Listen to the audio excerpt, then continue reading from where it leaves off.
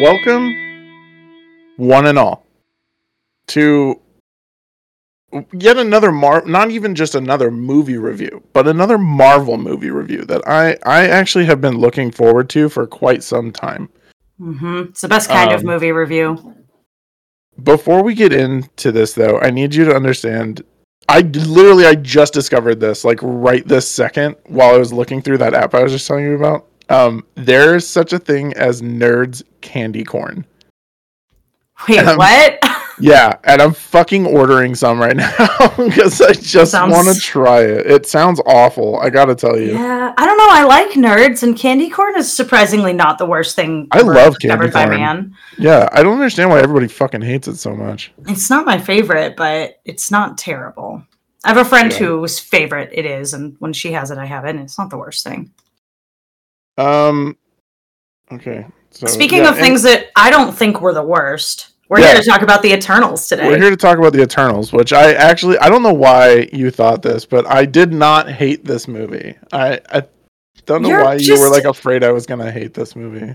You're just picky sometimes. These are the types of I right up front, my basic take on this movie was like, I really liked it, and I get what people are whining about, and I'm really interested and excited to dig into it. And I came out of it like, all right, I'm willing to put all of that aside. I thought this was great. Is Scott going to not be able to put it aside? Well, oh man, there's a lot of things that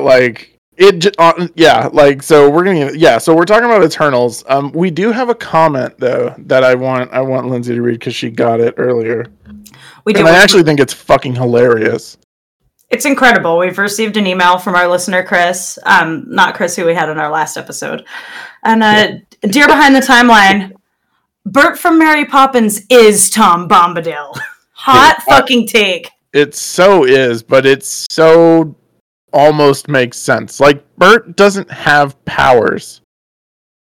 No, but I mean, Tom Bombadil's powers are most ambiguous, and I could totally see Bombadil in like a future time, operating the way that Bert does. He's just like aware of magic. Like he knows Mary Poppins. He's not surprised by her. I could totally see it. I'm kind of okay with this. Like, as honestly, and I talk about this all the time with Andrew and Chris's wife. And I fucking hate Tom Bombadil because I don't understand him, and he is the least explained character in literature, I think, of all time. Maybe, he puts the ring on and literally nothing happens. And I'm just like, dude, you spent 4 pages telling me all the cheeses in Bilbo's cabinet, but you can't tell me why that happened? Come on. First of all, I am going to stand hard on this for the official record. Tolkien spends 4 pages discussing no such thing. The entire story is only 1,000 pages long. That includes everything that you see in the movies and then some.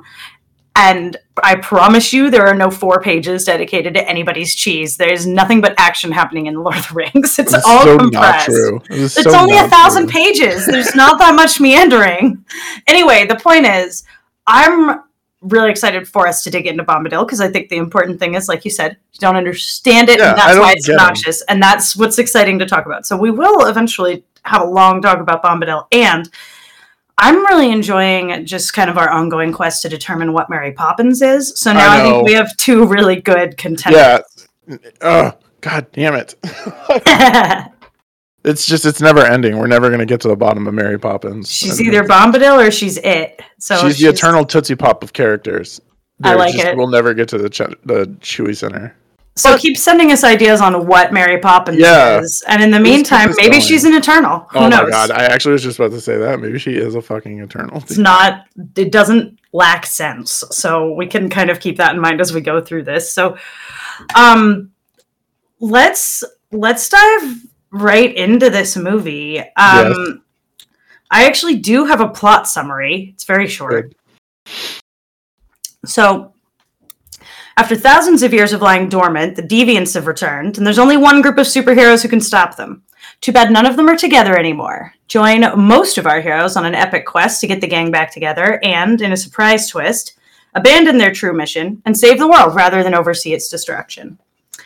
And that's as simple as I could make this, because this plot was fucking crazy. There was a lot happening in this movie. This was kind of all over the place, man. I mean, the general plot really is, they have to get the band back together to stop the reemergence of the deviants, or so we thought. And that right there is where the for all time always spoilers come in. Obviously, you guys are listening to this with the intent to spoil the movie, or hopefully you've seen it and you just want to know our take on it, because it's Sunday and I will be putting this out tomorrow. I'm not waiting another week. Yeah, we've all seen it. Put it out tomorrow. And yeah, full spoilers for this thing. So yeah, that is the whole thing, right? They're back together. They think they got rid of all the deviants, and then a deviant shows up, and they all like get the gang back together, and then they find out that it's that the end of the world is coming, and that's the goal, and that's supposed to be their job. They're basically just farmers. Wiped.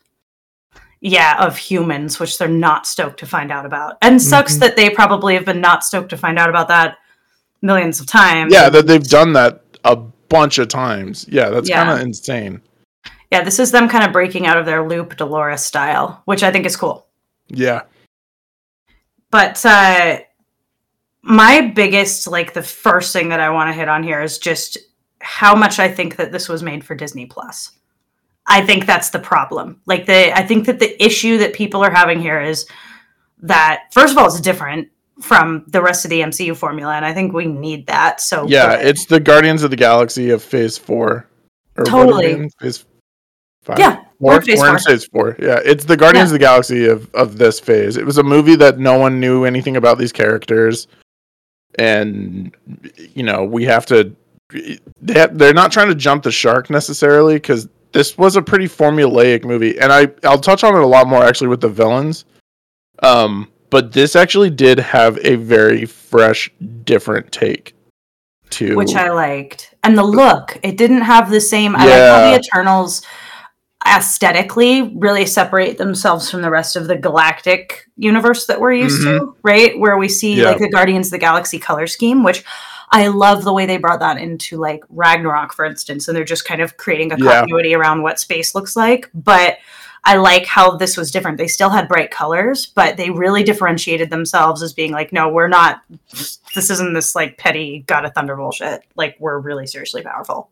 I think what I noticed most is like their armor and their ship is very granite-like. Yeah. And hard edges. And that's like a very constant theme in this movie, because that's what happens to Tiamat. Is she turns him into a giant block of granite. So cool. It was very cool. I really liked that. I actually enjoy that quite a bit. But I just really thought that, like, I think people are kind of like, I think everyone would have lost their fucking minds if it was just the same thing over again. I think we're all done with the old formula, and change is hard. So poor you critics who ditched on this one. Or, I know, that's like whatever to that. That's not even an argument I want to like worry about that much. Like, it was different, and I liked that for it, and I liked everything about the way that it was different.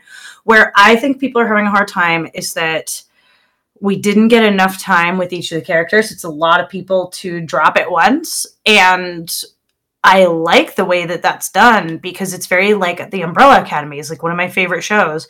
And we get the same thing in the opening of the Umbrella Academy. It's like, here's 7 people who you need to figure out who the fuck they are.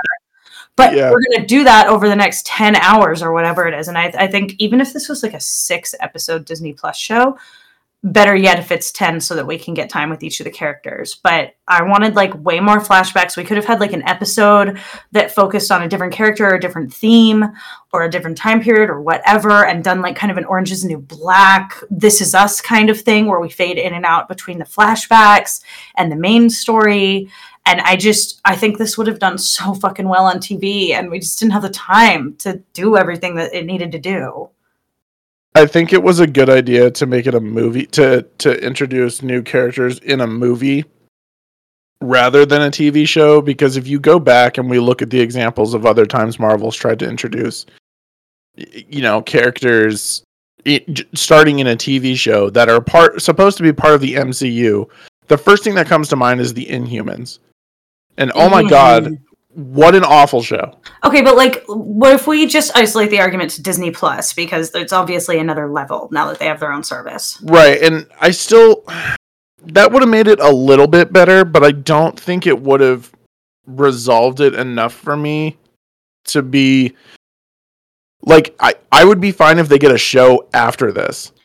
I hear you. Like, I think having it be a movie first adds gravitas to, like, these are important characters, and you're right, agree. we don't want to introduce this many characters on TV is tough. Because I was going to say, what about Kamal Khan's going to be introduced on TV, or Sylvie, but then, you know, they're being carried by the familiar characters. Like, it would have been a big risk to have this come out, especially now, like maybe in 2 years on Disney Plus, but like to have planned for that. Because remember, this movie's been delayed a lot. Like, it originally should have come out around the time, like not like around the time that WandaVision did, you know, on Disney Plus. Like, Disney Plus Marvel shows would have been a lot newer. So I get that doesn't, I just think it would have been great. I wanted like a lot more time with all of this. Like, I needed way more Speedster.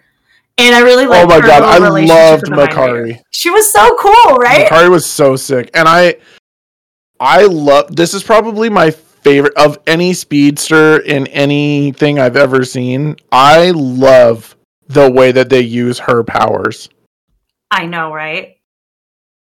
Like, she's saving people left and right. Yeah. I like the way that she like speed punches everybody. I think, like all speedsters, it's still like, okay, a lot of this plot could have been solved depending on how fast she is, which we don't know. So I was able to give it a lot of like when you're watching The Flash and it's like, okay, for sure, like this whole plot should be over. I know. Yeah. This shouldn't even, why is he even getting hit by anything? This is so dumb. Yeah. I like that scene. Okay. And I feel really bad that I was thinking about a completely different show while I was watching this movie. When she's fighting Icarus, and she's just coming at him from every fucking angle. And even like he is the perfect soldier. And he's the strongest one of them alive because Gilgamesh is dead. Even he can't figure out where she is. He just hopes to get lucky with the shot that at the sand that knocks her backwards. Because eventually she's going to hit that part and it's just going to explode. And that's what happens. What I think is really dumb is, if you remember back to the first season of The Flash, when Multiple Man appears, and he just makes multiple copies of himself in the lobby of the fucking lab building, Barry just gets his ass kicked by all of them. Yeah, and I'm like, dude, you're so fast. There is no reason any of these guys should have been able to hit you. No, I can't really make many excuses for a lot of what's going on in that show. Like, I know that's true. There's some moments where you can justify it, but a lot of it is just like, I guess, or we have to have a plot. I mean, it's the same reason as they broke Quicksilver's legs in fucking the last X-Men movie that Fox did. That's true. I did actually. They're like, about that. Nah, he solves the plot. Knock out his knees. Yeah. They're like, yeah, you're too A-list for this, buddy. You're gonna have to sit this one out. They do literally break his legs, don't they? Like, I know, yeah, I'm pretty sure they do. I think he's in crutches. He's just so overpowered. But that's why I love speedsters. And I did like that I imagine she's pretty fucking fast, but it was really clear that her priority was like, she was keeping everybody safe through a lot of it, which was cool when she was showing up. I wanted way more of her. I want a whole episode about her crazy, like, Little Mermaid den where she keeps all the shit she found in the human world. Oh my God, dude. That was my favorite part. As soon as Fastos was like, is that a sarcophagus in my laboratory? I was like, oh, we're about to find some cool ass shit in here. When they went there, because obviously I'm like waiting for the speedster, like from the moment the movie began, right? Yeah. And we didn't get enough of her. And when they got to their ship, I was like, are you fucking kidding me? Because I didn't realize she was in there. I was like, I believe you forgot someone, assholes. Like, I thought they were just like going to do their mission. I just wanted a lot more of her, and I really like her relationship with Druig, who was like a really interesting character as well. Like, he definitely has like, ethical dilemmas. He, to me, presented the greatest moral compass conflict. But my problem with him is he is very black and white. And while normally that's good, Marvel isn't about black and white. Right. And his whole thing about, like, I thought about mind controlling the whole planet, but they're not human if they don't have their flaws. And I'm like, so why are you mind controlling an entire city in the rainforest? Like, why aren't you just letting them develop this way? I feel like I don't it was know. weird to me that he acknowledges that they need their flaws to be who they are and maintain their identity, but then he, like, totally counteracts that by doing the opposite. I think the way that I took it, and again, we still kind of needed this to be on TV so that we could have found out more, but he needed his own episode. But the way that I took it was that he had stayed, they said that where he was in the Amazon was the same place as where they all separated in like the 1500s or whatever time it was at that point. And so the way I took it, he kept this like ancient civilization pretty intact. He like stopped them from infighting and kind of kept other people out. And that's what he controlled them to do, was just not to go to war and to stay isolated. And then the rest of their conflicts they were probably allowed to have, but it seemed like there was like a really tight boundary around like what they were able to do in order to prevent like mass violence.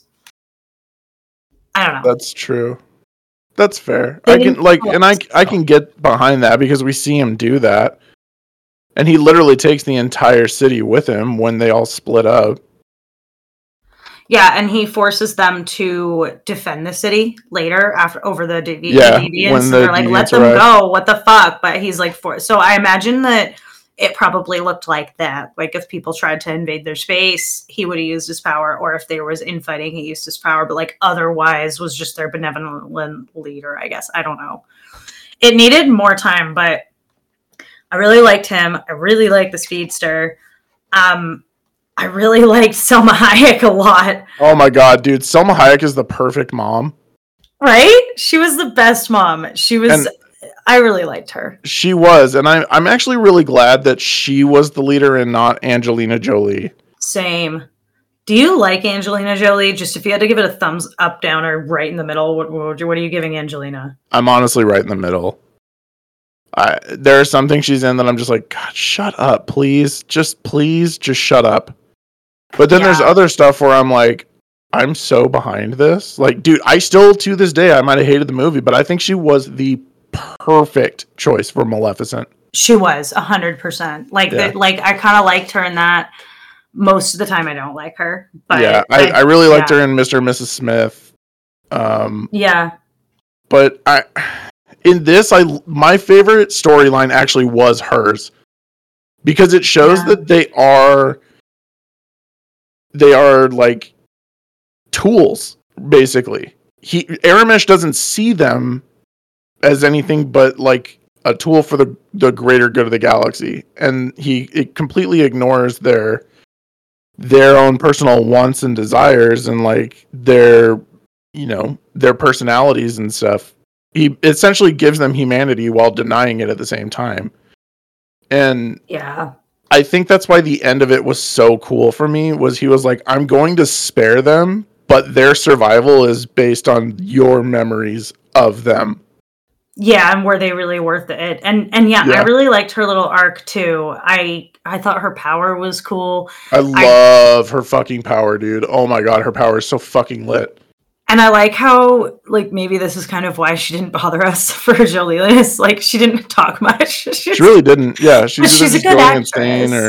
She was. Like, she is actually a good actress. So the fact that she wasn't, like, being all Angelina Jolie in my face, but also, like, she really did a good job with that character and Thena's struggles, and I really liked her relationship with Gilgamesh. Like, their whole thing was awesome. I really liked all of the partnerships.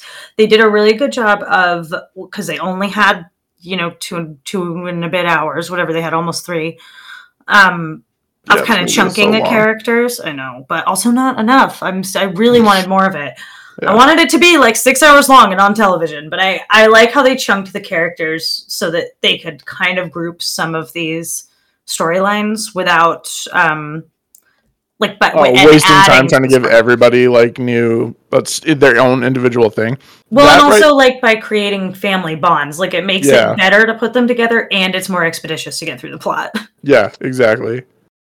And I do like that Druig and Makari are like a thing. And I love how they make fun of it too. They're like, wait, hold on. Wait, hold on. Is this like a thing? This is new. I'm not liking that. I'm not okay with this. Yeah. I loved it. I loved that they totally were a thing, and I just loved, what was her name? Makari, Makkari. Okay. Her, of course, because of her, because she doesn't speak. You hear her name the least often, right? And she's deaf, so you hear her name the least often. They don't say it out loud that much to her. Well, and that's the other cool thing about this movie is this movie was a first of a lot of things, and all of it just fucking worked, dude. It was Fastos so good. being gay, her being deaf. Just I all love of them. their sign language. I want some. Okay, if anybody who is listening knows ASL or any of the other major sign languages, please let us know, like, how much of this, if any, was ASL and how much of this is like made up, like this sign language in the book. Oh yeah, because there's words in there like Tiamat and Erisham. They have to explain like the Domo ship, and I want to know like how they explain that stuff. Did she bring a like sign language to people? Like she needed an episode, like, or because she had that going in, right? That was something that she was like, that was her language as an Eternal. I feel like, so I'm like, is it the same? Did she teach? There's so much there that I wanted, but I agree.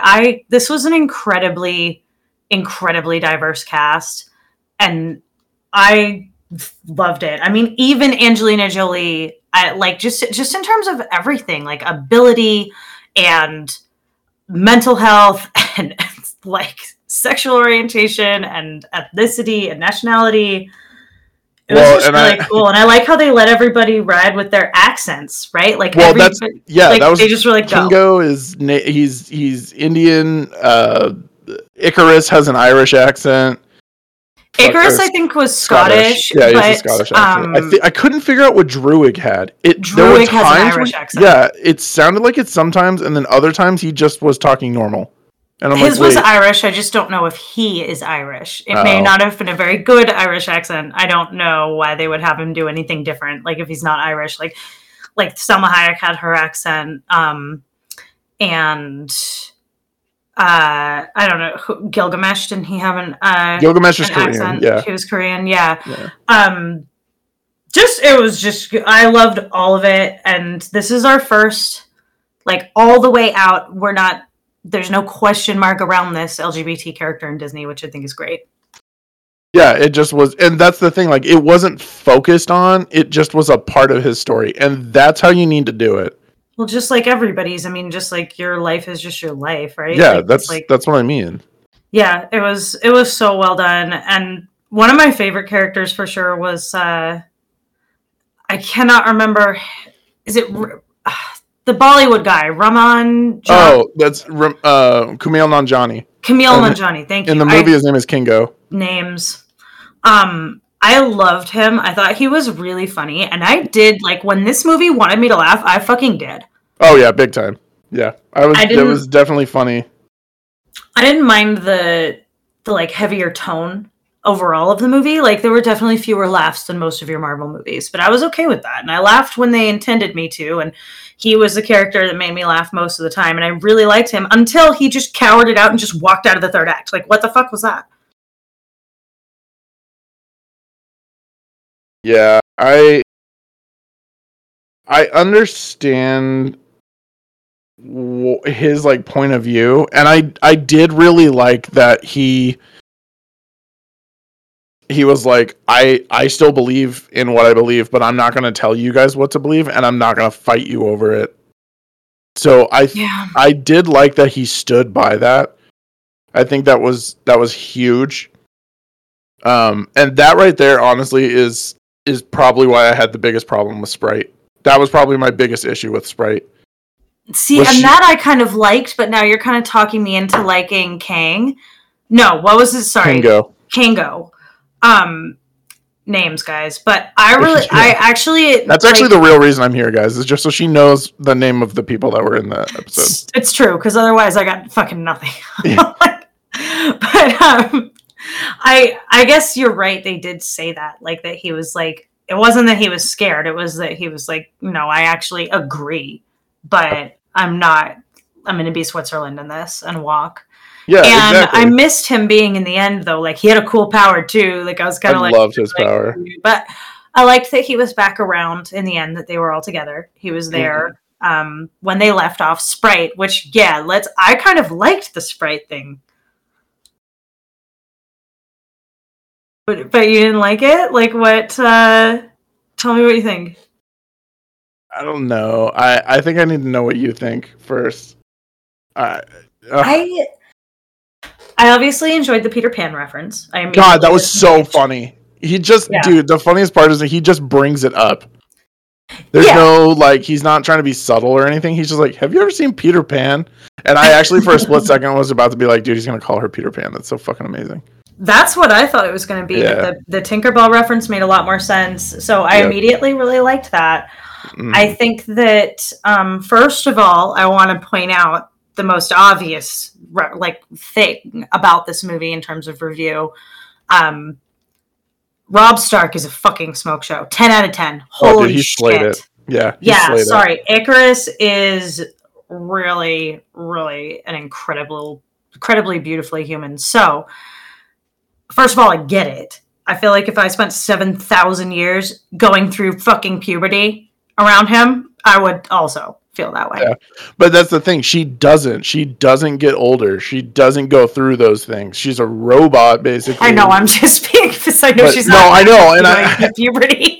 You know what I mean? If you're unable, like, you are unable to satisfy that, though. Like, she's never had sex in this time frame. You think the rest of them aren't getting laid? Like, she's the only one who's not able to have a romantic relationship really at all. Because what's she gonna do? Date a child? Like, that's ridiculous. So she's had to be the most alone. Everyone else, I'm sure, has had lovers over the years and jobs, and she doesn't get to do any of those things, and she has to move every 5 years because people notice. So she's like the most alone. So I for sure understand, like, falling in love with one of the only people who can, like, understand you and gets you and who you can really talk to, and also who is a 10 out of 10 smoke show. And, like, of course it's Icarus. Like, why wouldn't you have a crush on Icarus? So I get that. I mean, you can't argue it. Like, we all have a crush on him, right? No, and I totally get that part, and that part makes perfect sense to me. I think where I take issue with her whole story is, first of all, it never gets brought up until Kingo points it out. And then we're just supposed to be like, oh, is this like a weird love triangle? That's odd. And then she just goes with him. And she only goes with him because she's in love with him. Not because she agrees with him, but because she's in love with him. Okay, so here's where I think I can help. The way that I see it is she goes with him not because, like, she's in such true love, or, like, in a, like, bad feminism way of, like, in a Disney princess way of, like, I love you and I'll do anything. Like, I don't think it's like that. I think it's like she's so blinded by the fact that she's had this unrequited thing with him for, like, 7,000 years. And I don't see it as a love triangle. I see it as her personal problem. Right? Like, it doesn't have anything to do with anybody else, really. But I think but then she makes it a personal problem, or she makes it a love triangle because she fucking. Then this is the other problem I had. Stabs Cersei. She stabs Cersei, and then nothing happens. So I think that she does that because she really believes that he's right, similar to what Kingo thinks, but handles it differently because she's in love with him and blinded by that. She's like, not only am I so blind right now that I think he's right, but I'm going to go with him because I'm so passionate and full of rage and bullshit right now. I feel like it's like the same thing as what you're right about with Kingo, but it's just executed in this, like, really ridiculous way because she's being blinded by her emotions. Yeah, I mean, and I'm fine. That part, I guess I'm okay with. Like, in the grand scheme of the story, I'm okay with that. I think my biggest problem is that, first of all, that wound is bad, really bad, and her just turning the blade into water doesn't do anything to the wound. No, that literally did nothing. How did she still survive? Got it? Yeah. How did she live through that? She would have been bleeding out the entire fight. I mean, maybe. The only thing I think is that she had Ajax orb, and that gave her Ajax power. But we know that's not true because Crow has her power because he heals himself all the time. Yeah, That was a little weak. I mean, you would have to just assume that it like missed like all of her intestines and major organs, and she's not bleeding internally. The only thing I can think. Well, and so that's. Here's the final thing I'm going to say about Sprite. I promise. No. She was super, super interesting. Like, go on. I'm not rushing off of her. I do like that she was their storyteller, and she was like their illusionist and stuff. And that was really funny, and it made for really funny parts. But if this was all about like them wanting to be together and restart their like lives with a clean slate by surviving the birth of Tiamat and then, hitting the reset button and becoming eternal somewhere else. She is so ready and willing to kill Cersei. Yeah. That it just didn't feel right to me. I agree that was not great, especially because they were a little pairing in the beginning. Yeah. Yeah. So she lived with her, but she hated her the whole time? That never comes up. I don't know. I thought, as far as everybody's story, that was honestly the weakest part to me. I think that is really fair, and because it's that kind of infighting among women over men is never great. So I agree. I think that for sure could have been better. What I did really sympathize with. Yeah, that'd be insane. Yeah, what was just how hard her life did suck being a kid forever. Like I hated that, and if it wasn't for like real world shit, I would agree with you that they should not have let her off the hook, and she should not have been given, like, I thought it was really convenient that it was like, Sprite, I can fix that for you. Bang, here, now you're a real girl. I'm like, is that because the actress is going to be like 30 by the time this comes out because of COVID delays? Yeah. There's exactly nothing else they could do other than kill her off, right? Yeah, well, and now they don't have to use her. She's gone. She also, and this, I actually took immediate notice of this, even though she was an Eternal, because she is now just a regular human, Arishem does not take her. Yeah, you're right. Well, she doesn't have any more powers, right? Exactly. She is just a regular thing now. She is of no use to him, despite her knowing everything she knows. She should have just said, I've given you the power of now you're going to age. Yeah, even that I would have been like, I can give you a new body, or I can give you we can do something about it. But her making her a real boy just doesn't really like. No, she should have kept her powers, but been given the ability to age, because that fixed the problem of the actress aging. Just let the actress, that be the thing that's happening. And I'm sure there's like a whole ton of fun puberty jokes that we can make along the way. Like, oh my God, dude! Why not just do that and have her back in the sequel? But that would have been perfect. She's like, wait, you guys didn't have to go through this. This sucks. And all that shit. And then she can be like, or even better, if she was like, I'm going to let you choose the age you want to stop, or like you want to be. So when you get to a point where you feel like that's what you want to be forever, because like Cersei looks like she's like 30. Mm-hmm. By the way, I love Gemma Chan. Oh my God, I know. I love her. And I like Loki. One of my favorite just on in the background movies is Crazy Rich Asians. I watched that last night. God, I love that movie, dude. That movie is so great. It's so good. And she's great in it. Yeah, she is. And yeah, Cersei was like our protagonist character, and she was cool. I really liked her power. I liked everybody's powers. I really like watching. I like a group of people using a bunch of crazy different powers. I wish that I had 10 hours of it. I feel really bad saying this because he was a badass. He was a total badass, but the weakest, and it's not by any means weak, just like in terms of interestingness, the least interesting power was actually Gilgamesh's. He was just 100%. Really strong. That was it. Power, he just was really strong. It looked a lot like the 10 Rings, didn't it? Dude, okay, real talk. I genuinely thought that they were about to explain where Shang-Chi's rings came from. When Phastos was like, I can make these real quick. And then I'm like, motherfucker, dude, we don't know where these came from even more now. Dude, and what was Phastos' power exactly? Like, I understand that he was like he's an engineer. Yeah. But like, was his power to like use the gold glowy shit in his hands to just create something? Like he could just be like, here's an engine and now it's real. Like, was he a 3D printer? Basically, yeah, he is the smartest of all of them, which I loved his fucking flashback to being a member of the Manhattan Project. That was so fucking sick. I know, right? That was probably my favorite flashback because first of all, it shows the horrors of people coming to terms with the nightmares that they create. Especially like what Oppenheimer said, "Now I am become death, the destroyer of worlds." It's literally what he said when they completed the atomic bomb. Yeah. And seeing Fastos actually live this shit and lose his faith in humanity was so awesome. Yeah, because it was real. It was a real fucking thing. Yeah, it wasn't just like, well, these people suck. Yeah, well, everything that they looked at was real. They were in the Gardens of Babylon. It was fucking sick. Like, well, okay, that's ostensibly real, right? But like, yeah, that's probably was a thing that existed. I mean, they said they knew King Arthur and he had a crush on Thena. So like, there's a lot of extended stuff here.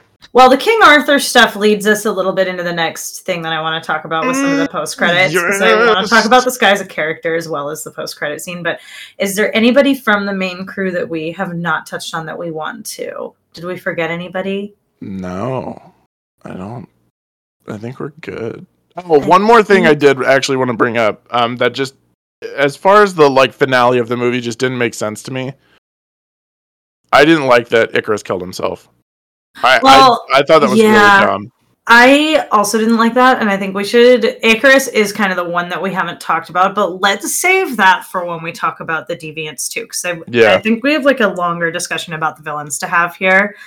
But let's talk about our one side character, Kit Harington, who I really and so I am going to say my piece and then ask you to explain to me what in the fuck is going on, because I don't know from the comics, and I have like obviously looked it up a little bit since, like I kind of get it, but not really. And I know the King Arthur stuff ties into that.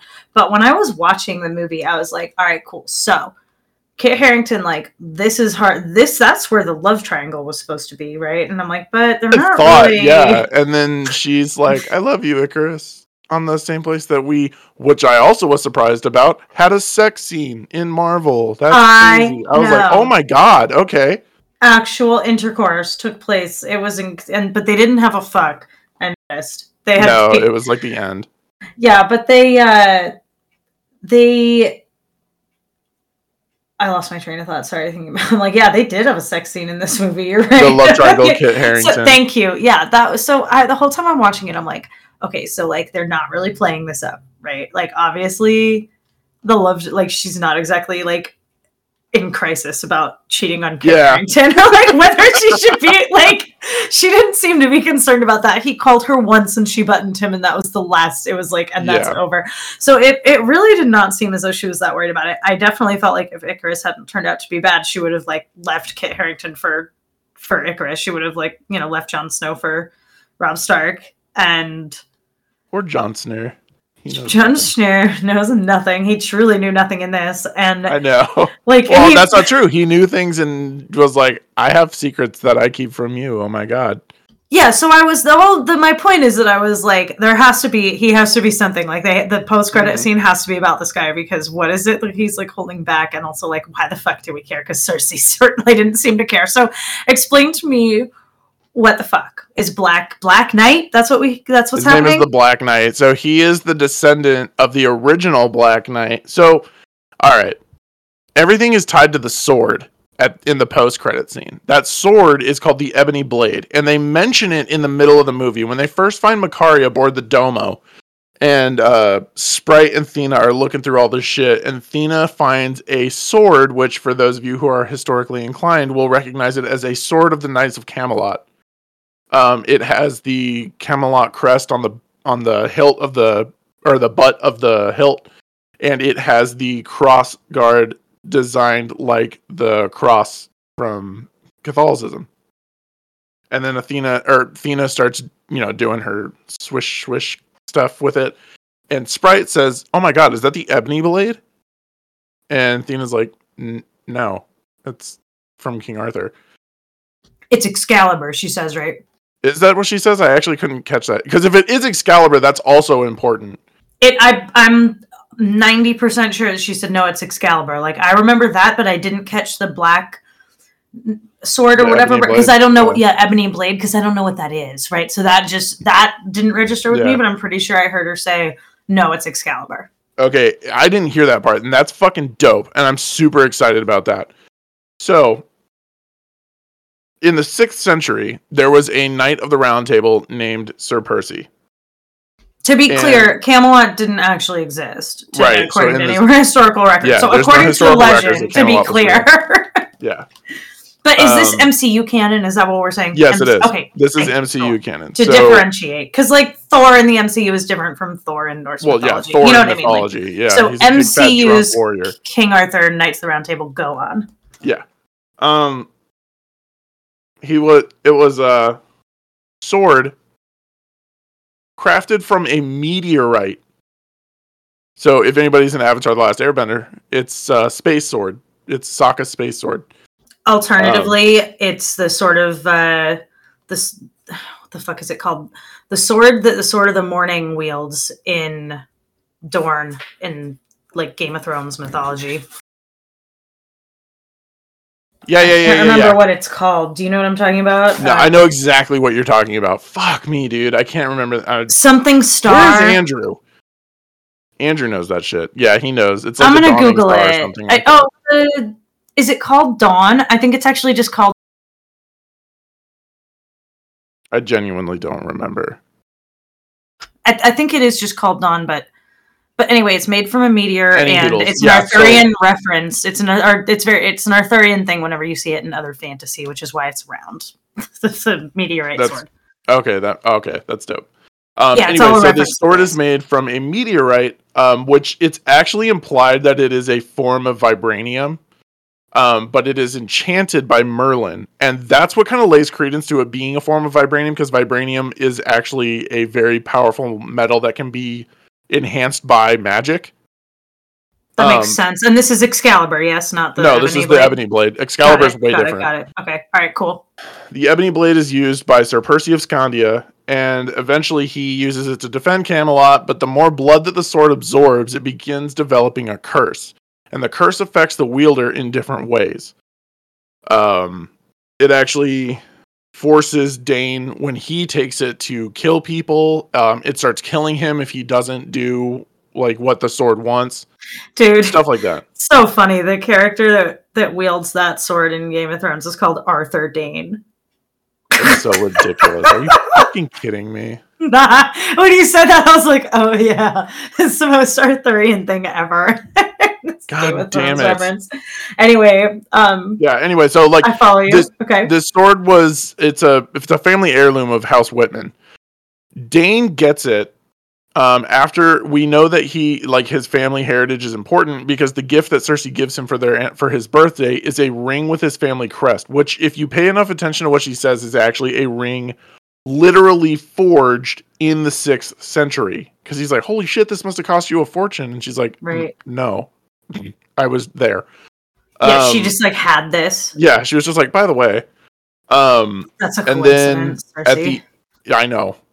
At the end, he has the Ebony Blade, but it's implied he's never opened the case or he's never touched the sword, which means he's never picked up the mantle of the Black Knight and he's never been imbued with the curse. It sounds like he just figured out what's going on. It kind of does. Yeah, he's like, my family's history is like a little more complicated than I thought. Yeah, he's like, I have to tell you something too. Because I would have thought, if he knew about all this already, that he would have said something when one of my favorite things in the early part of the movie, when he straight calls her out and is like, are you a wizard like Doctor Strange? I feel like that's why you don't want to move in. I love that the MCU is, and like they had some lines kind of similar to that in Shang-Chi.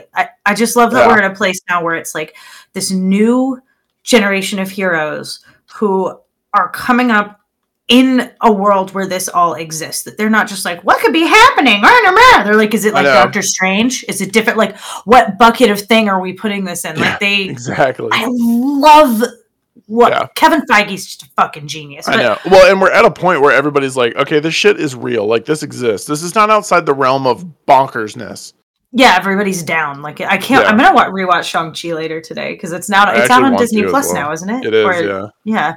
Anyway, So, yeah, he I has feel this like he's sword. just figured this out because I think he would have said that to her, like, "No, I have a weird thing too. Let's talk about our weird things." Yeah. Or, you know, I feel like he's just figuring this I out. have a cursed family blade, like, Yeah. and like you can see it when he goes to touch it. The blade the curse is in the blood on the blade, and when he touches it, because the blood is trying to move towards his finger on the blade. Oh, is that what that was? Okay. Yeah, it's the curse. As soon as he touches it, he's cursed by the blade.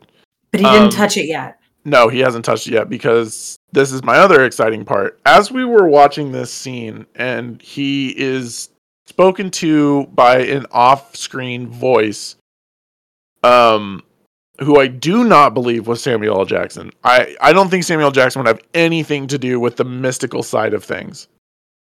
No, I also just don't think that's where we are anymore in the MCU. I don't either. Yeah, I don't think that he needs. First of all, he's not even on Earth. We know for a fact he's in space on the sword facility with the Skrulls.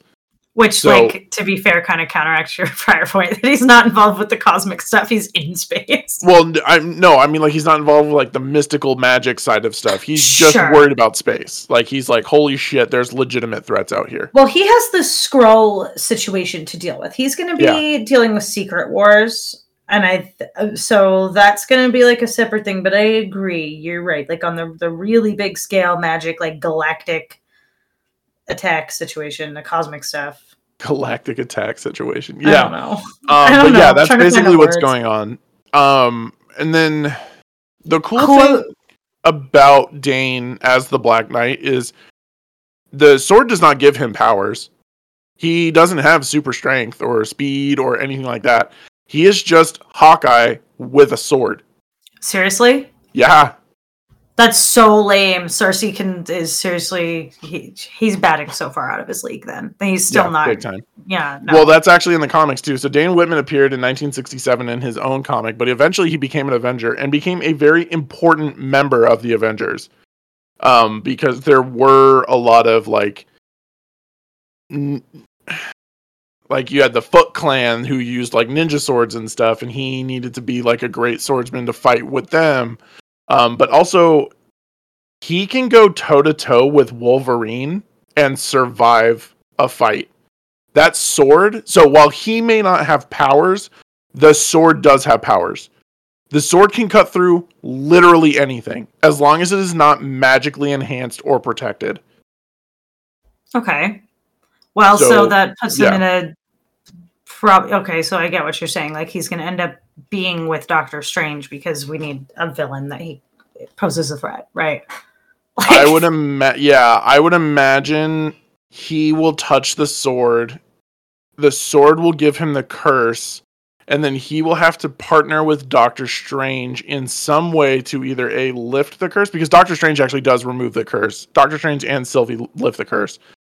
But here's the most like amazing part. And this part was actually why I got really excited about him even being in the first place.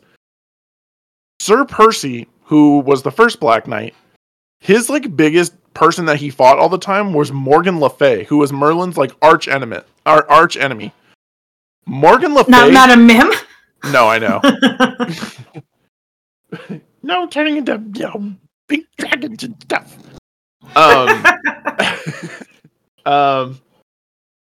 Morgan Le Fay, after he traveled back in time, taught Doctor Doom how to use magic. So there is a way to create connections now between these other properties.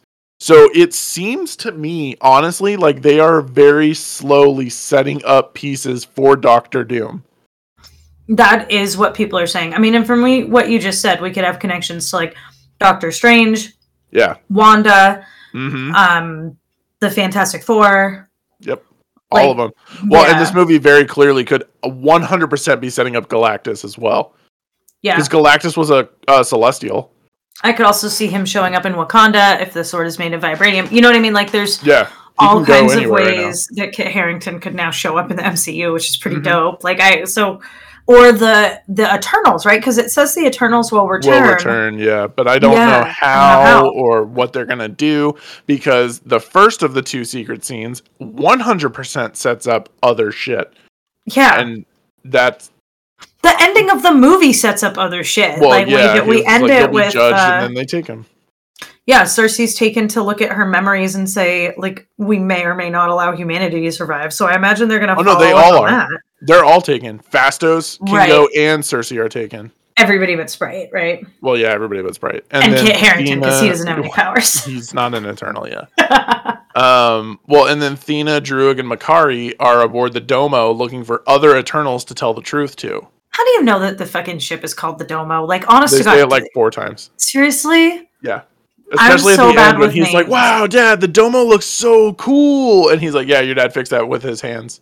I don't know how you pick up on this crap. I really liked that at the end with the kid and Angelina Jolie. And I think that they did. Privilege has been revoked, right? You know that, like, permanently.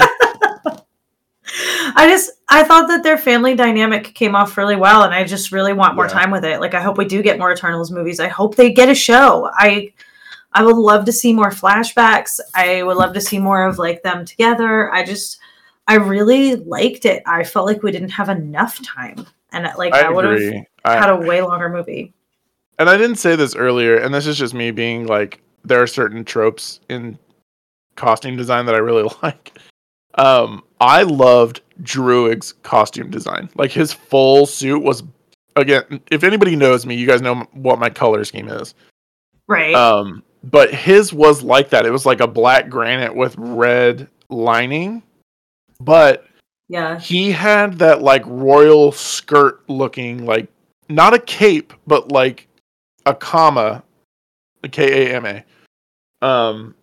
That was just kind of around his waist that covered his legs, not so much like his upper body. And I'm like, dude, this looks so dope. Like, why couldn't we have seen him in this more often?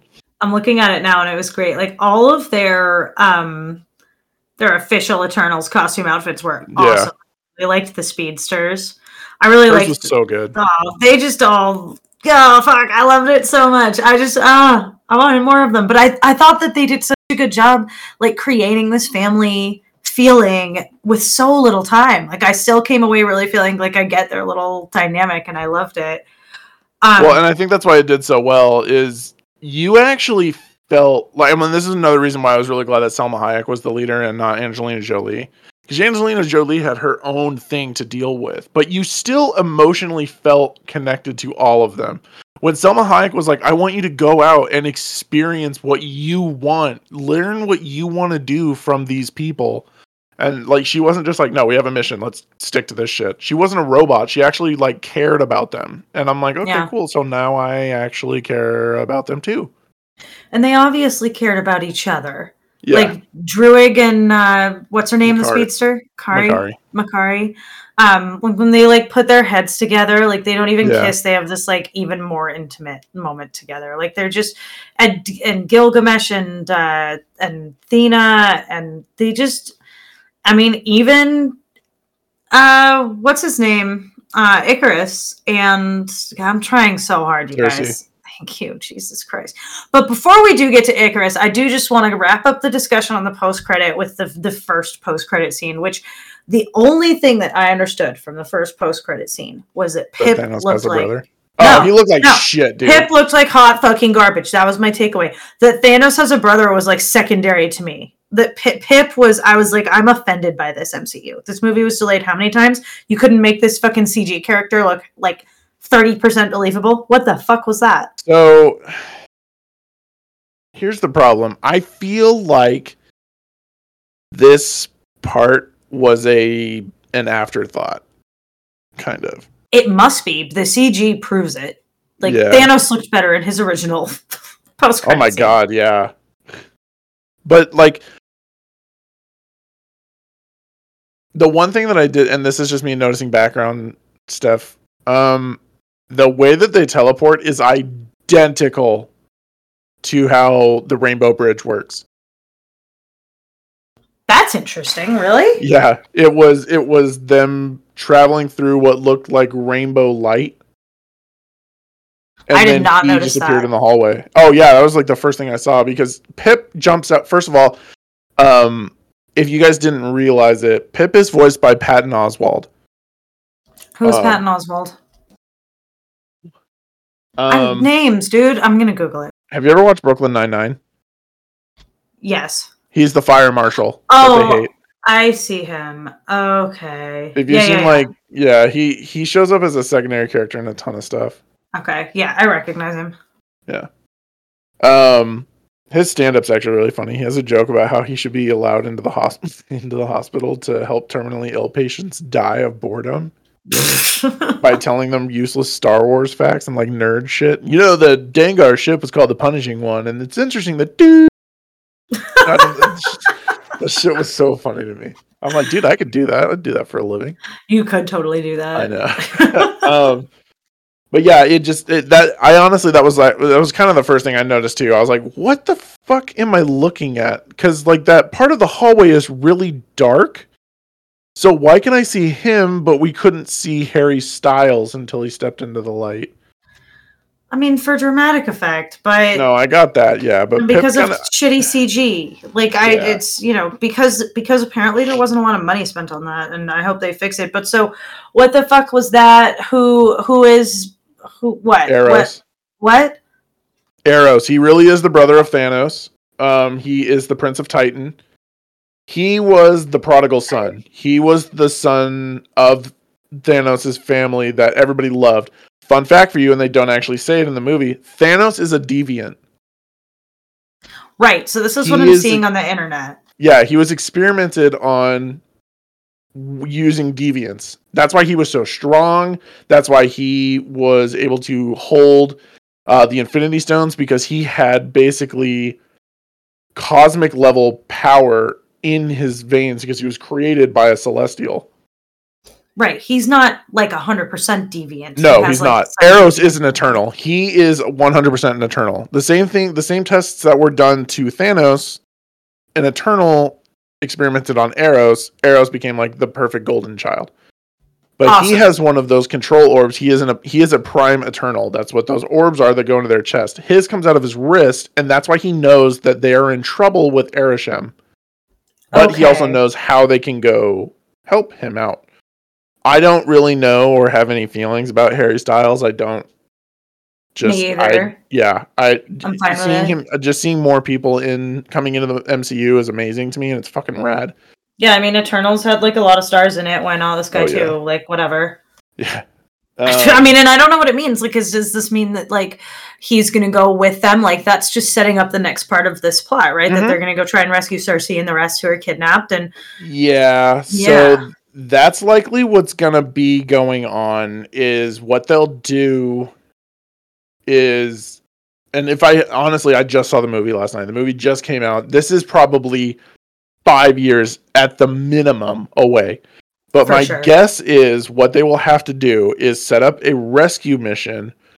Thena, Druig, Makari, Eros, and Pip will have to go to the World Forge and free Cersei, Kingo, and Phastos. And in doing so, either kill Ereshkigal, which will wake Galactus, or Ereshkigal will get so pissed that he'll send Galactus after Earth. Is Galactus a Celestial? Yes, he is the World Eater. Okay. Is he like the head shit Celestial? Kinda not. Like, he is the most well-known. He's also the most powerful of all them. He doesn't create galaxies. Well, okay, so his story is kind of different. He traveled between dimensions before the universe was created, and then basically returned to our dimension and gained like incredible power. But in order to survive, he has to devour the worlds surrounding the stars his brothers made. And that's why he's called the World Eater. He literally absorbs the energy inside worlds, and he's a bad guy. He's not really a bad guy. He's just kind of like this is me being biased, but I mean, I don't know. He's been represented so many bad ways. Well, yeah, I know. But hold on, I'm trying to remember what he is. I don't. I want to say I heard somewhere that he's not actually a Celestial, but that he will be in the MCU because that's what they're going to do. No, well, so like in the comics, no, he's not a Celestial. He's kind of balance. He's the universe's version of balance between eternity and death, and he's like all that survived from a former universe. The Celestials are what creates those universes. Wikipedia says that he is a cosmic entity. Yes, he is. He's not like a Celestial. Eternity. No, he's more powerful than them. Okay, so like Death in the original Infinity War that Thanos was in love with, right, in the comics. Yeah. Okay, that makes sense. But in the MCU, it makes sense that they'll make him a Celestial because they've been setting that up since Guardians of the Galaxy. Right. So like setting up the Celestials. Yeah, well, we now see the one in Guardians with the Power Stone, right? And it's been like, oh shit! And then also Ego is a Celestial, right? Ego is a Celestial. Arishem the Calculator is a Celestial. You had Tiamat. You had two others that they don't name in the movie. One showing the creation of a star, a literal star in his hand. Tiamat is going to be. Oh, that's just so cool. I really liked that in Stone, and I cannot express in words how much that is like something in the Wheel of Time, and I'm just like, oh my Jesus God, is it the 19th? I know. Yet?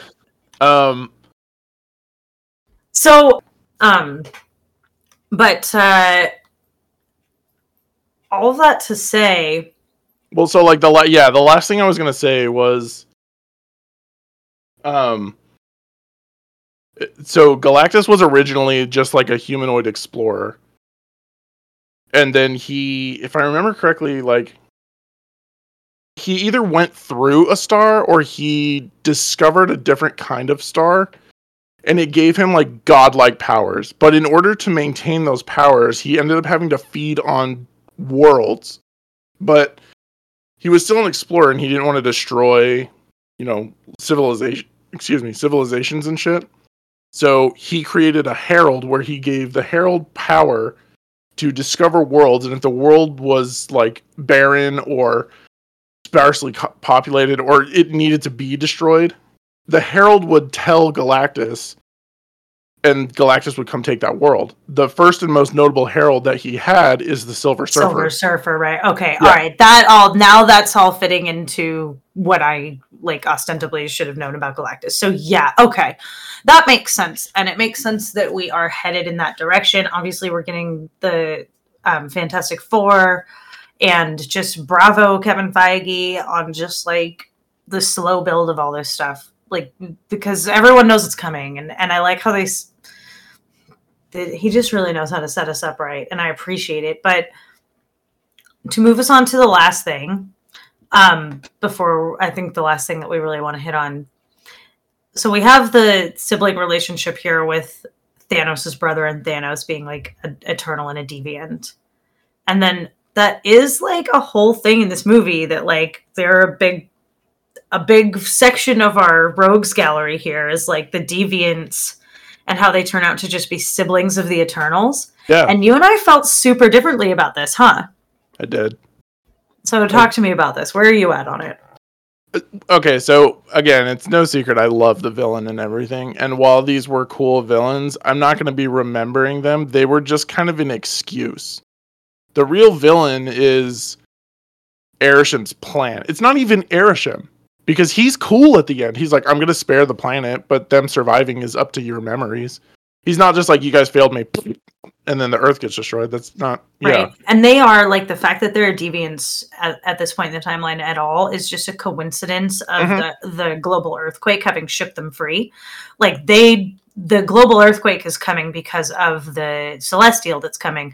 Yeah. The deviants being shaken free in this process is a coincidence. That's not supposed to happen. Ice melt or broke during that global earthquake, and now he's like, oh shit, all these deviants are free. And Icarus just used that as an excuse to say, holy shit, dude, they're back. They've been dormant this whole time. Right. He was like, this is perfect. It's going to keep everybody busy. I'm going to murder Salma Hayek. It's going to keep totally busy until after the emergence. This is a great coincidence for me. But it's not part of the end of the world. Like, that's not what's supposed to be happening. Right? Yeah, and that's actually the main thing that I really, really enjoyed about Crow, which they never say his name in the Crow being the big bad deviant. The big one that can talk, yeah. That is his name. He was a warlord among the deviants, but the deviants were an actual race. They weren't just like mindless beasts or whatever. They were originally, but eventually they became. They were able to like breed and evolve, and that was the whole thing. That then the Celestials was like, "Fuck that! I can't control that enough. Let me make like things that can't evolve. They're perfect from the beginning." Yeah. Yeah, they're basically humanoid robots. They're basically Vision, right? Like they have more in common with Vision than they do. Yeah, they are basically what perfect humans would be. Yeah. Essentially. But they're not like, they're not. Yeah. They can't reproduce. They can't they can't, they can't get diseases. They can't have heart attacks, stuff like that. Yeah, whereas I imagine the deviants like have a lifespan and die. And they are legitimate creatures. Yeah, they are legitimate living, breathing things. And the idea was for them to protect humanity, but then they turned out to like evolve and were like not doing that, and they became predators. And then they became then we make predators. The Eternals, right? That's the whole thing. So, okay. And that's why I was cool with it, because it made sense for the flow of the story. What I really liked though was even after they were like, holy shit, this Celestial is coming, like Crow was still just like, I'm gonna fucking kill you guys. You killed all of my kind.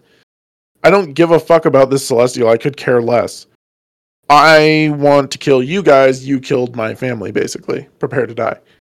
And I thought that was really cool, because a lot of times movies, I can't really think of any Marvel movies off the top of my head, but actually Spider-Man 2. Perfect example. Dr. Octopus was the bad guy until he created the sun and became unstable. And then Peter was like, we gotta team up. And while I love Spider-Man 2, and I think it is the best of the Raimi trilogy, I don't like that. I don't like when villains are like, I did these evil things. Never mind, I had a change of heart. Crow was bad from the beginning. He just wanted to kill them. And I was totally fine with that. He had a singular vision, and he stuck to that.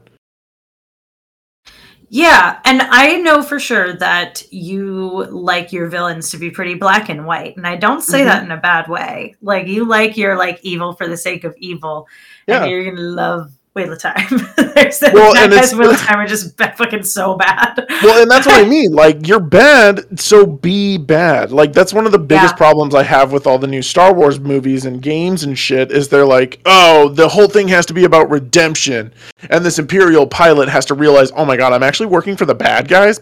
Let's betray the Empire and work for the Rebellion. Stop doing that. Just stay the course. Be that person. Yeah. Stand by what you believe. And I certainly didn't want the deviants to be good guys, but like, I'm totally with you on all of that. But I would have liked to explore the relationship between them and the deviants more. Like, I felt like, for sure. Like, if we're gonna have them in this movie and say, yeah, you guys are siblings, and there's a big reveal around your dynamic, and they're not actually just these cosmic things that exist, and we need you to take them out. Like, I think that I think that the deviants were ultimately kind of right. And I feel like they should have not had the deviants turn good, but had the Eternals turn bad, if that makes sense. Like, towards the deviants, of being like, no, you know what, you're right. Like, this is all fucking bullshit. Make it more like them helping the deviants than the deviants helping the Eternals, if that makes sense. But I would have liked to see them like have to work together in some way to defeat the Celestial, rather than, oh, we connect with each other and the Celestial, and we just kind of don't finish exploring this like way that we have like really fucked the deviants over, and like we're wrong and didn't redeem ourselves for that at all. Like, the good guys get away with a lot here, I think, in that relationship. This is where it becomes this like conflict of perfect villain cocktail. On the one side, you have the Deviants are a great villain because they are just tools. And that's all they were really supposed to be. And they do look really awesome. But they are made for a singular purpose and then discarded. And when they could no longer fulfill that purpose as they were designed to do, they were replaced and killed.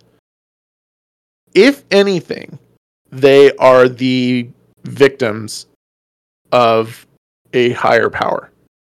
Which obviously they are, but I don't think that the Eternals saying, hey, you guys were wronged, let's work together to stop this Celestial, because their goals were too different. Yeah, Crow didn't care about mankind. He didn't care about saving humanity. He just wanted to kill the people who killed his people. But the Eternals were like, dude, we have to stop this because there's there's 8 billion people that we have grown to love over the last 7,000 years. We cannot let these people die. Crow didn't give a fuck about them. And that's the only reason I'm like, I don't think it would have worked. I would have loved to see them explore, like, dude, we're basically like the perfect version of the Deviants. We're you, but better, basically. Yeah, well, right. Like, there was so much more there, and especially the fact, like, maybe if they just left it at the reveal, but the fact that they also had Crow, like, turning into, like, a humanoid-shaped thing with their like powers. Becoming more like an Eternal. I'm like, if we're going to go there, let's make sure we spend a little more time on this issue, because it seems like... And then he just dies. And he had a really cool fight with Angelina Jolie, don't get me wrong. If anything, it served to bring her story full circle, for which I'm like, cool. But it did and it didn't. So her whole thing was like, I remember what Gilgamesh told me, but she still has this memory problem. Her just remembering Gilgamesh doesn't erase that, but the movie kind of makes it seem like it has. But she does have a really great moment where she she kind of saves the day. Yeah, right? Yeah, for sure. Because they were never going to do what they did with the Deviant trying to get them, right? Like, that definitely had to get dealt with. I just feel like if they weren't really going to explore it, then leave them as just sort of mindless beasts. Or give us the reveal, but don't make him turn into a dude. Like, there was too much, like, teasing there that obviously isn't going to get dealt with because they get killed like all the MCU villains, you know? So it's a little bit like, all right, like, what the fuck? Like, what even was any of that? We had so little time to do so much. Like, why to any of that? I could have done with another flashback to Babylon. But so that was kind of where I felt about that. They just shouldn't just don't do it, you know? Well, here, I'll meet you in the middle of the road. If they had not been like, hey, we agree with you, we need to work together. If Crow had escaped and just been like, dude, this world's about to be destroyed, I need to get out of here and I'll seek my revenge at a later time, I would have 100% been okay with that. Right, like, I'll be back if it wasn't for you darn kids, or like that. That would have been great. I also would have accepted, were this the Disney Plus show that exists in my dreams, like something where the Eternals have to like beg him for help, like that he has more time to be established as like a thing that like talks and exists and is like a humanoid, and maybe the others get to evolve that way too, to like go to them and be like, we fucked up, like we need you to help us out, or we all are going to die. And there is no way for you to escape. And we're sorry, and we fucked up, and you were right, and we realize that now. I could have done with a whole episode where we have like diplomatic relations with these things, like whatever. Or she puts him on ice, like they freeze him, right? And then they put him aboard the Domo so they can study him to be like, oh, maybe we can get the powers back from Gilgamesh and put the memories of Gilgamesh into a new body at the World Engine. Right. Or at the World Forge. That would have also, he would have survived. He could have been, also fun fact for anybody who didn't know, Crow is voiced by Bill Skarsgård, who is Pennywise. Huh. He's so good. Mm-hmm. I love that man. I agree. So I feel like there's a lot of things that didn't work totally perfectly about the Deviants, and we can agree that they looked cool, but they were just our look shiny villain. Yeah. Our secret, like, villain number 2 here. I guess we already talked kind of a lot about the Celestials, but our other villain is Icarus. And Icarus, yeah. What a cool bad Superman. He was, and my only issue was his intention is revealed very early on. And it's only because I've begun to kind of see certain formulas with Marvel villains. Lay it out for me, because I wasn't sure. It gave me this feeling of like, sometimes this happens when I don't quite put my finger on something, but it's like also like no shit. Is like almost a deja vu when they reveal it. I'm like, right, yeah, right, that makes sense, but I don't really remember what led me to get there. So the two biggest things for me, one was when they find Ajax's body, he just immediately says it was a deviant. How would he know that right off the? I actually noticed that too. I was like, according to what? And I guess it was like the fire from his eyes or whatever. But like, if I'd been watching The Boys, I would have been like, that was you 100%. I know, and she's just laying there perfectly. No, come on, that part didn't make sense to me. But where it really kind of revealed, hey, something's up. Like, maybe we should keep an eye on Icarus, is when right after Cersei communicates with Arishem the first time, he is way too interested in her having just talked to Arishem. Yeah, you're right. He's like, holy fuck, you talked to Arishem? What did he say? Because now he's like, oh my god, you're going to find out the fucking plan. Because that was his whole thing, was keeping the plan from them long enough for the emergence to take place, and then they would have all had their memories wiped, and that would have been, ground zero all over again. But he's like, oh shit. Like, she's going to open the door. She's going to find this stuff. And then she does. Everyone is trying to help her talk to Arishem. And eventually she just sits down at Angelina Jolie's weird bone tree and has she just has like an awesome conversation with him. And I loved, my word is law, this is the plan, this is how it's always been. It wasn't cryptic, it wasn't misleading, it was, I'm going to tell you how it is, because this is how it is.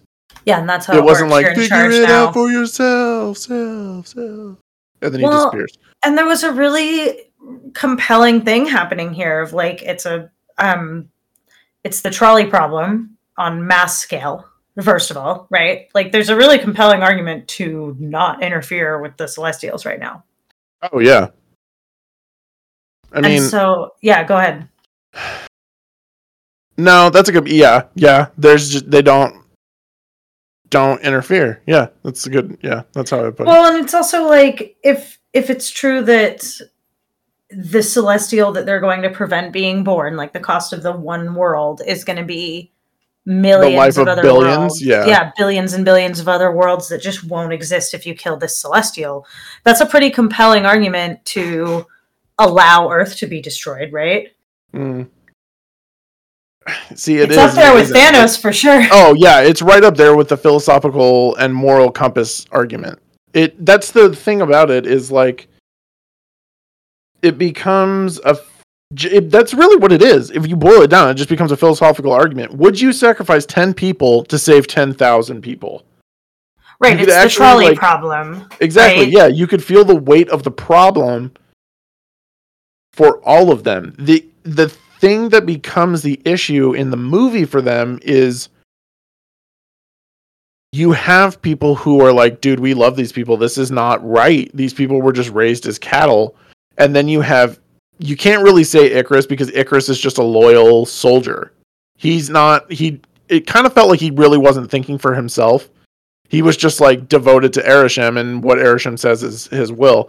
Where you really get the moral redirect is Kingo. Where he's like, dude, I still believe in what Arishem set up for us, but I'm not going to tell you what to do or what to believe. That's not my place. But I'm also not going to do anything to stop you, but I'm not going to do anything to help you.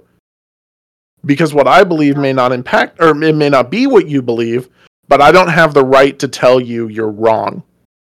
I gotta say, you've really turned me on whether I liked that or not, because I really didn't coming out of the theater, and you have really changed my mind about that, because I actually think it's a good example of something it was different and I didn't like it. But you're right. When you think about it, it's like, most MCU characters would not do that. They would take a much more Harry Potter type action-oriented stance on either side of the issue.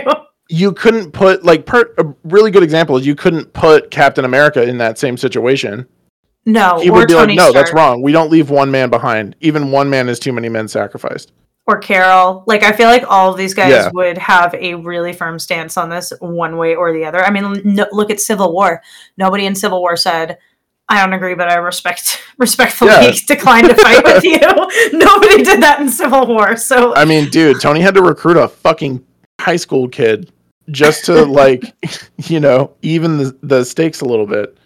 I mean, but it's so funny. But so I did really like the moral compass problems in this movie. They were really good. And I love a good philosophical question. And the philosophical question is the trolley problem in this. It is the 10 for 10,000. Yeah, on such mass scale. Mm-hmm.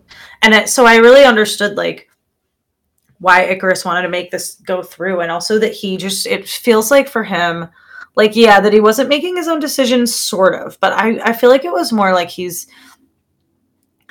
so indoctrinated that the idea of killing a Celestial is just so ridiculous to him that he's that's obviously wrong.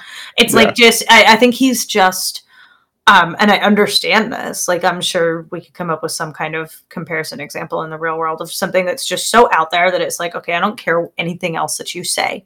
The fact that you've said that is ridiculous and out there enough for me to disregard any other words that are coming out of your mouth. You want to kill a Celestial? Fuck you. Okay, perfect example would be telling a Crusader in the 13th century that the Pope was wrong and we need to kill him. Right, yeah, exactly. And you're just going to stop at the Pope was wrong. I'm just that's not true. Yeah, he's like, that's are you not right. Fucking dumb? You're an idiot. There's no way that's true. Get away from me. Shut the hell up. Yeah, I think... So I think that's really interesting too, because it's very we don't have a lot of zealots in the MCU. Which is a little bit what we're seeing, right? You have a bit of an extremity in Ronan. That was more but he's a bad guy. Well, yeah, but he was a bad guy. He believed in religious perfection. The Kree Empire was the empire. There was nothing else. Yeah. But that, and so he became an accuser. And was just if you are going to fight against the Empire, you're going to be destroyed. The Empire can do no wrong. And Carol was bet. I can appreciate why he feels that way, though. I really get, Icarus is, following the rules. He's also, super awesome, and I really wish that he hadn't flown into the fucking sun. I don't like this. What the fuck? Okay, yes, close the metaphor, but, do it. MCU. That was unnecessary. We already made the joke about him being Icarus and flying too close to the wings, and Phastos was we're trying to clip your wings for a long time. We made those jokes. We don't need that. How it should have ended, and again, this is just my opinion, and please, guys, let me know if you agree or disagree. I want to know, what you guys think. But how I think it should have ended is Icarus should have been the one to return to Arishem and tell him that I made the choice to refuse your order. Because it would have carried more weight coming from Icarus, who was the perfect soldier to him, than them just being he killed himself. Oh, now you've got to come get us. What order did he disobey? Providing enough time for the emergence to occur. Oh, right. He couldn't kill certain... Wow, really? Okay. I don't know. Let me see it once. Well, yeah. No, he couldn't kill Cersei. He tried 3 times. Right. And he just couldn't bring himself to do it because he loved her so much. And she leveled up so fucking hard. Oh, she did. That was really cool. And that's also very Umbrella Academy. They do a lot of leveling up in season 2, which, you wouldn't know, of course. Oh but... my god. Well, and I like that they explain it. They're not just like, the power was inside you all along. And believe in the heart of the cards, Yugi, and all that shit. They didn't do any of that. They were just like, he's a fuckload of cosmic energy, and you're all cosmic energy, and you channeled it at the same time, and she just happens to have the prime eternal orb in her. In the Wheel of Time, we call that forming a circle. Or a wheel. It's forming a circle when you link together to use the power. Like exactly like what happened. It's incredible how much of that last scene is just like, I can't wait. But the way they do it in the Umbrella Academy, incidentally, which I love, and it's just so Umbrella Academy, is that it's not like it is the power was inside you all along, Jimmy, but it's also like your dad was such a stifling asshole and I know. did such a bad job teaching you that there was no way you were ever going to develop this like when you were a kid. And of course you're learning about it in your 30s. Oh, well, yeah. I don't know why when you said Jimmy, it just made me think of Jimmy Neutron. Oh, Jimmy's mom is so hot. I can't wait for you to watch season 2 of Umbrella Academy. It's so good. And you know what? If you don't get there and season 3 comes out, then me and Ben will just do the podcast. I'm just gonna. Why do I keep getting left out of shit, man? Like I just don't see you watching Umbrella Academy. It still doesn't happen. I know. To be fair, I did start Lock and Key for you. I know, and I really appreciated that. Dude, I just love the way she says Bodhi. That was dope. Bodhi. I told you it was good, though. Yeah, it was really good. The only thing I really didn't care for was that she gets out like right away. I would have liked more development of her like tricking Bodhi into finding shit, but whatever. Did you finish the season or any? No, not yet. I'm like halfway through. Oh, good, excellent. Yeah, season 2 was it's all perfectly acceptable. I won't see any of it's like the best thing I've ever seen, but I really liked it. I enjoyed it. That's all I'll say. Yeah, it's a lot of fun. Like I wouldn't want to pick it apart, but it's a lot of fun. I like watching the show. I'm excited when it comes out. I like it. But the point is, we digress.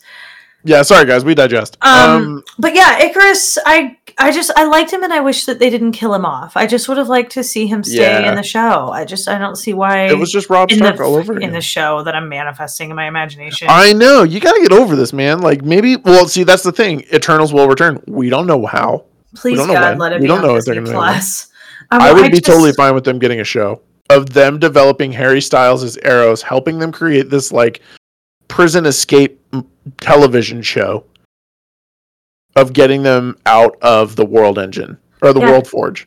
Because just imagine the flashbacks. I mean, like, okay, look at what like a show like This Is Us does, or maybe Orange Is the New Black is a better example. I don't know, but you can have a show that has a ton of flashbacks that are either character or theme appropriate, right? You can have like just one character's flashbacks, or you can have all of them, but with the same kind of thing happening, whatever. And all of that like world building and flashbacking can take up like a half an hour of your episode. You know what I mean? Like you can have really tight... It could be a whole episode for just that. Well, you do it in like the really good shows that do it in every episode, and they weave it through the episode, like in This Is Us, and then the actual plot of the current timeline. If they did this in like a 6 or 8 episode show, it doesn't have to be that complicated. It can be a nice tight plot. Yeah. Well, and each episode's like 43 minutes long, so we get all this character building in the flashbacks, and it would be so good. And why isn't that what's happening? I want so many more flashbacks. Yeah. Does that take us to? I think that takes us to ratings. To ratings? What did you give this movie? I actually gave the movie itself a 6 out of 10, and maybe a 6.5. Or 6.7. Yeah, I'm actually going to change mine right now. I'm going to type it in right now. I'm giving it a 6.75. That's really specific, and I like it. Yeah, now that you're giving these like a 7.8 or whatever, I'm like, fuck me. All right, I guess I can like upgrade this. While I loved the film, as a whole, it has a great story. It does have an amazing conclusion. Its world building and its cast of characters and action sequences are so awesome. The movie itself was just too long. There were so many times where I was like, holy fuck, can we just move it along? Like, I mean, it was like, it was long, but I liked everything in it, right? Oh yeah. Like I wasn't just like, God, this is so boring. I was just like, okay, maybe like we didn't need as much juxtaposition on that as we got. But the number one thing that I didn't like was, dude, you literally just changed the way the planet looks, like, radically. There's a fucking celestial just sticking out of the ocean. Yeah, I think that the tsunamis would have been pretty a Yeah, he's dead. We know that because Arisham's like, you've stopped the emergence. It's not like, hey, let's restart his battery. No, he's for sure dead. Yeah, he's turned dead. to stone. He's turned to fucking granite. So are they going to mine him? Or this... Or the granite? Yeah. And, because he's still... Did she turn him to granite, or did she just cover him in granite and that's why he died? No, I'm pretty sure she turned him to granite, because that's turned him to granite. I mean, they definitely didn't... Like, they said that the deviant was turned into a tree. And that's oh, yeah, she did turn him into a tree. That's right. Yeah, for sure. I feel like it's turned into granite. I feel like it's going to become, like, a wicked tourist spot and, like, a new coral reef. Yeah. Is that so lame? No, it's not lame, but here's the problem that presents itself that way. We have no movies coming up that will address this. Oh, well, this could come up anywhere. This could be on the TV in the background of Spider-Man. Like, it'll... But why would it be? That's not about... Spider-Man isn't going to be about that. It's going to be about the breaking of the multiverse. I mean... See, and that's the problem, is we now have the phase breaking off into two, and I can't believe that I said that because I understand the irony in making this joke, but it is now branching off into two subplots. One is in outer space, and one is in the multiverse.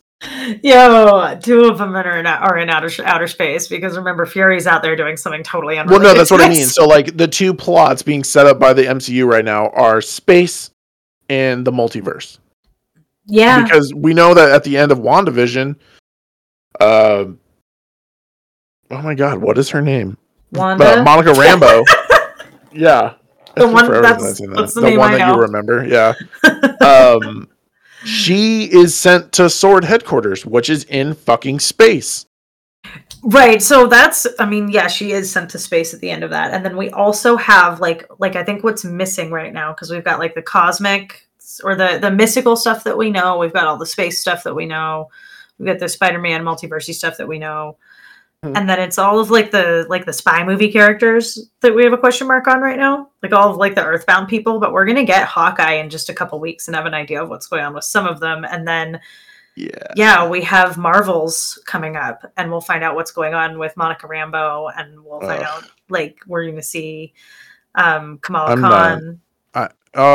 Yeah. I'm excited to see what happens with Monica Rambeau. But I'm so sorry to anybody that likes her, which I already know is a very few amount of people, but I don't care about Kamala Khan. And the fact that they're changing her powers from what they originally were, because her powers originally are fucking it's just growth. It's Mr. Fantastic's powers. Yeah. It's stretchy. And of course they don't want to do that because of they're going to be using Mr. Fantastic. 4. Yeah. I mean, had he been around for the last 10 years, they would totally do it, but he hasn't. Oh, well, yeah. So, you're like, look, there's someone else. I first of all, there's a reason why they're trying to push her for what is now the third time, because she did show up in the Avengers video game as the main character, and it was a horribly received video game. It was a horrible video game. It was just a very bad game. But her comic book sales were terrible. No one cared about her. It wasn't because she was this or that. It was just, she's not a compelling character. No one cared about her. I'm not saying I don't care about her as her story and what she might mean to certain people or what she may be able to do in the movies or whatever, like for certain groups or whatever. I'm not saying anything about that. All I'm saying is her as a comic book character, as a superhero, there are so many better heroes out there. There's just, I just don't see a reason to bring her in. I do not have an answer, but what I do know is that Feige hasn't disappointed me once yet, except I know, What and If. that's why I'm not upset about it. I'm just And I'm not okay. even like pissed about What If. It wasn't bad. I just didn't want to podcast about it, right? That's the only thing that happened with What If, is that we just weren't like super stoked to talk about it. I still would have watched it. Like, it wasn't horrible, and it was like a cartoon for kids. It was like separate from, it was outside of continuity. Their only thing outside of continuity is the only thing that I didn't totally love. So I'm like, yeah, I fucking bet that it's great. Let's see how Hawkeye is. But I suspect that I think Hawkeye's going to be very grounded, a lot more real. I mean, we did that with Black Widow over the summer, and so I'm fine with maintaining that level of grounded storytelling, and I'm behind that, especially with all of these rumors going around about a certain crime boss supposedly showing up in Hawkeye. Right. I think it's going to be good, and I just feel like it would take an awful lot to convince me that Kevin Feige and Marvel had decided it would be a good idea to take a character that nobody's that enthusiastic about and change them for the worse and try and make a show about it and have it be good and put it with Brie Larson. I have a really hard time that they did that and it's bad. Like, come on. They're not fucking idiots. Like, surely... No, I know. The more red flags there are, honestly, the more convinced I am that it's good, because they're not stupid. If they have every option under the sun to them, if they're going to do something that, like, on the surface sounds like it's bad, I fucking am certain that it's going to turn out to be great. So I'm not even concerned about Marvels. I'm not concerned with it. I trust and I do. Their track record is spotless up to this point. I mean, there are a couple questionable things here and there, like, what is the but just never mind. That's. We're digressing bad. Yeah, I know. The we're point digressing is really bad. But that I gave this movie a 7 out of 10 for all the reasons I said about it. It should have been on TV. Because I liked everything really about this. I just needed a lot more of all of it. I felt like the only problems were that I didn't have an additional 5 hours. And see, I would be at this point. I would be shocked if Monday we didn't get it announced that there will be an Eternal show coming. I fucking hope so. Yeah, I would not at all be like, what? The formula is made for TV. It's just insane. It reminds me of another show that I'm pressuring Scott to watch, which I guess it sounds like I'm kind of an asshole about this right now. I'm like on your ass a lot. But Good Omens has... Oh, fuck. I knew I forgot a show. I knew I forgot something. I do have to start that one. I know. It was my special wish. Scott would watch Good Omens. But there's an episode of Good Omens where they do a big, massive flashback of them, like, throughout time since, like, the Garden of Eden, right? And, like, all the ways that they worked, like, what their history is together, the devil and the angel. And 30 minutes through the episode, at the halfway point, you get the opening credits. And it's so cool. It's what the hell? Yeah, it's like in that episode, the flashback is 30 minutes long as a cold open. It's incredible. And I'm like, oh my God, do that in every episode. That could be the formula. Like, this is just built for television. So but I gave it a 7 out of 10. I really liked it. And I really did love all the representation in it. It was so cool. And it was just done really seamlessly. And it was just a big step for Marvel just to say, you know what, fuck it. Like, we're just going to do this the right way. And it was great. And there were a lot of things in this, including how diverse it was, that makes me just really fucking excited for the Wheel of Time. And I can think of nothing else, and nothing else really matters. So Eternals was great. And that's my rating. And for villains, I gave this a 7 out of 10. So did I. Yeah, I liked Icarus. I liked his conflict. He totally thought he was doing the right thing. Like, there was I really want to rewatch. Like, I want to see all of the clues and stuff. I just liked all the family dynamics between everybody, and like Icarus was a cool villain. I would have rated it higher if it wasn't for the deviants. I didn't love that, like we talked about. Yeah. And then obviously the Celestials themselves, and I don't know, it's cool. There's just a lot of like ambiguity and gray villainy and ethical questions here that I kind of like. So it was also a little bit of a mess. So it's only a 7. It really was. Yeah. I mean, but that's kind of like what the whole movie's like purpose was to put you in this situation where you had to figure out like what would you do? would you side with Icarus? Would you be like, dude, this is what we were created for, and you have the chance to create billions of other lives and stuff? Probably not. Man. Yeah, that'd be crazy. I get why we all feel like we should be the exception, right? I mean, it's why we have so many issues in our real world, right? Like we all want ourselves to be the exceptions to the rules. So totally, we would probably try and save the planet. It's probably not the right call. I don't think that's probably right. I think Icarus is probably right about this. I know, and that's... God, dude, Andrew was supposed to go with me, and I really wish he had, because he and I discuss philosophy a lot about really dumb shit. But I can't believe I'm going to give him this opportunity to come at me about this, but it is kind of MCU related. There is no paradoxical argument that pisses me off more than the Ship of Theseus paradox. Oh, that's funny. I liked that. I love that part in WandaVision, but the argument is so... Never mind, I'm not going to get into it. But Andrew, there's your intro. Do you feel like it is or isn't still the ship? As soon as you replace the piece of the broken wood with a new board, that board becomes a part of the ship. It is still the Ship of Theseus. Yeah, because if you're doing it one at a time, it all stays the same. Yeah, if you completely overhaul the ship in its entirety, no, you're just naming a new ship the Ship of Theseus. But it's not the original Ship of Theseus. Because what is Vision's argument? The rot is the ship. I don't recall. Yeah, it's Vision's argument. I could go on and on and on about this, but I'm not going to. I'm actually going to let you take this. I'm unclear even about what you just said. So sure, I know. Yeah, I'm like, it is or it isn't. It's a little bit of both. That's the whole thing. Anyway, let's see what we have coming up. It's not something I have as much in front of me as you would think. But have you ever heard of this show coming out called The Wheel of Time? Once or twice. Yeah. I think we're doing a primer for that. I believe we are. So yeah, the primer is going to be on Friday. That's going to come out.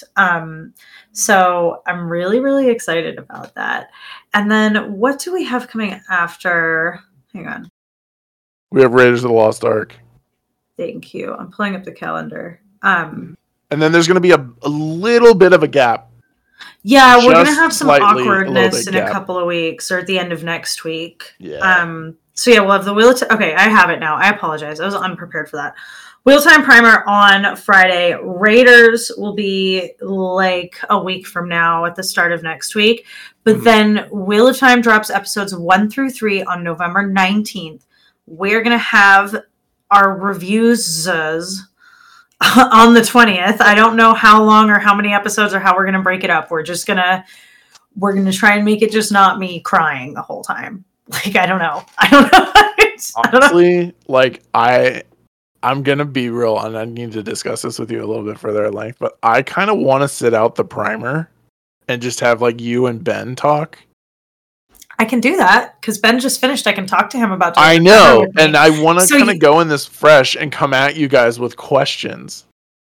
So, do you want to just go totally blind into episodes 1 through 3, where I do think Ben will be joining us? Well, let's see. So, Scott may or may not come, but the primer is going to be everything that you guys need to know going into this.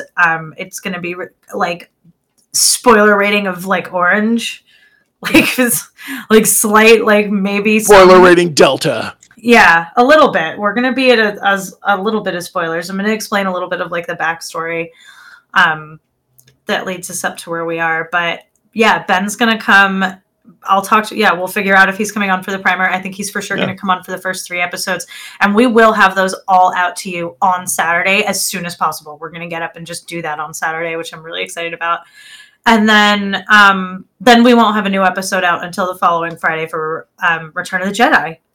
So then we'll do weekly Wheel of Time from then on, and it's just going to be the best like month of my life up to Christmas Eve, and I can't wait. And I'm so glad that everyone's going to be here with us for it. And so tune in on Friday for the primer. And if you guys want to guest spot on the show, if you have feedback, if you have thoughts, if we are just talking out of our assholes and you want to correct us, send us an email at gobehindthetimeline@gmail.com. You can check us out on Instagram at gobehindthetimeline, at Twitter at behindtimeline. And do send us feedback. We love to hear from you guys. We'll totally read it out. Yeah. What else do we think Mary Poppins might be? Let us know. God. Go behind the timeline at gmail.com. Kill me now. Yeah, everyone just spend your Sunday night thinking about that and what way might Mary Poppins enter your fandoms. And until then, on the terrifying note, stay nerdy. See you guys. Yeah.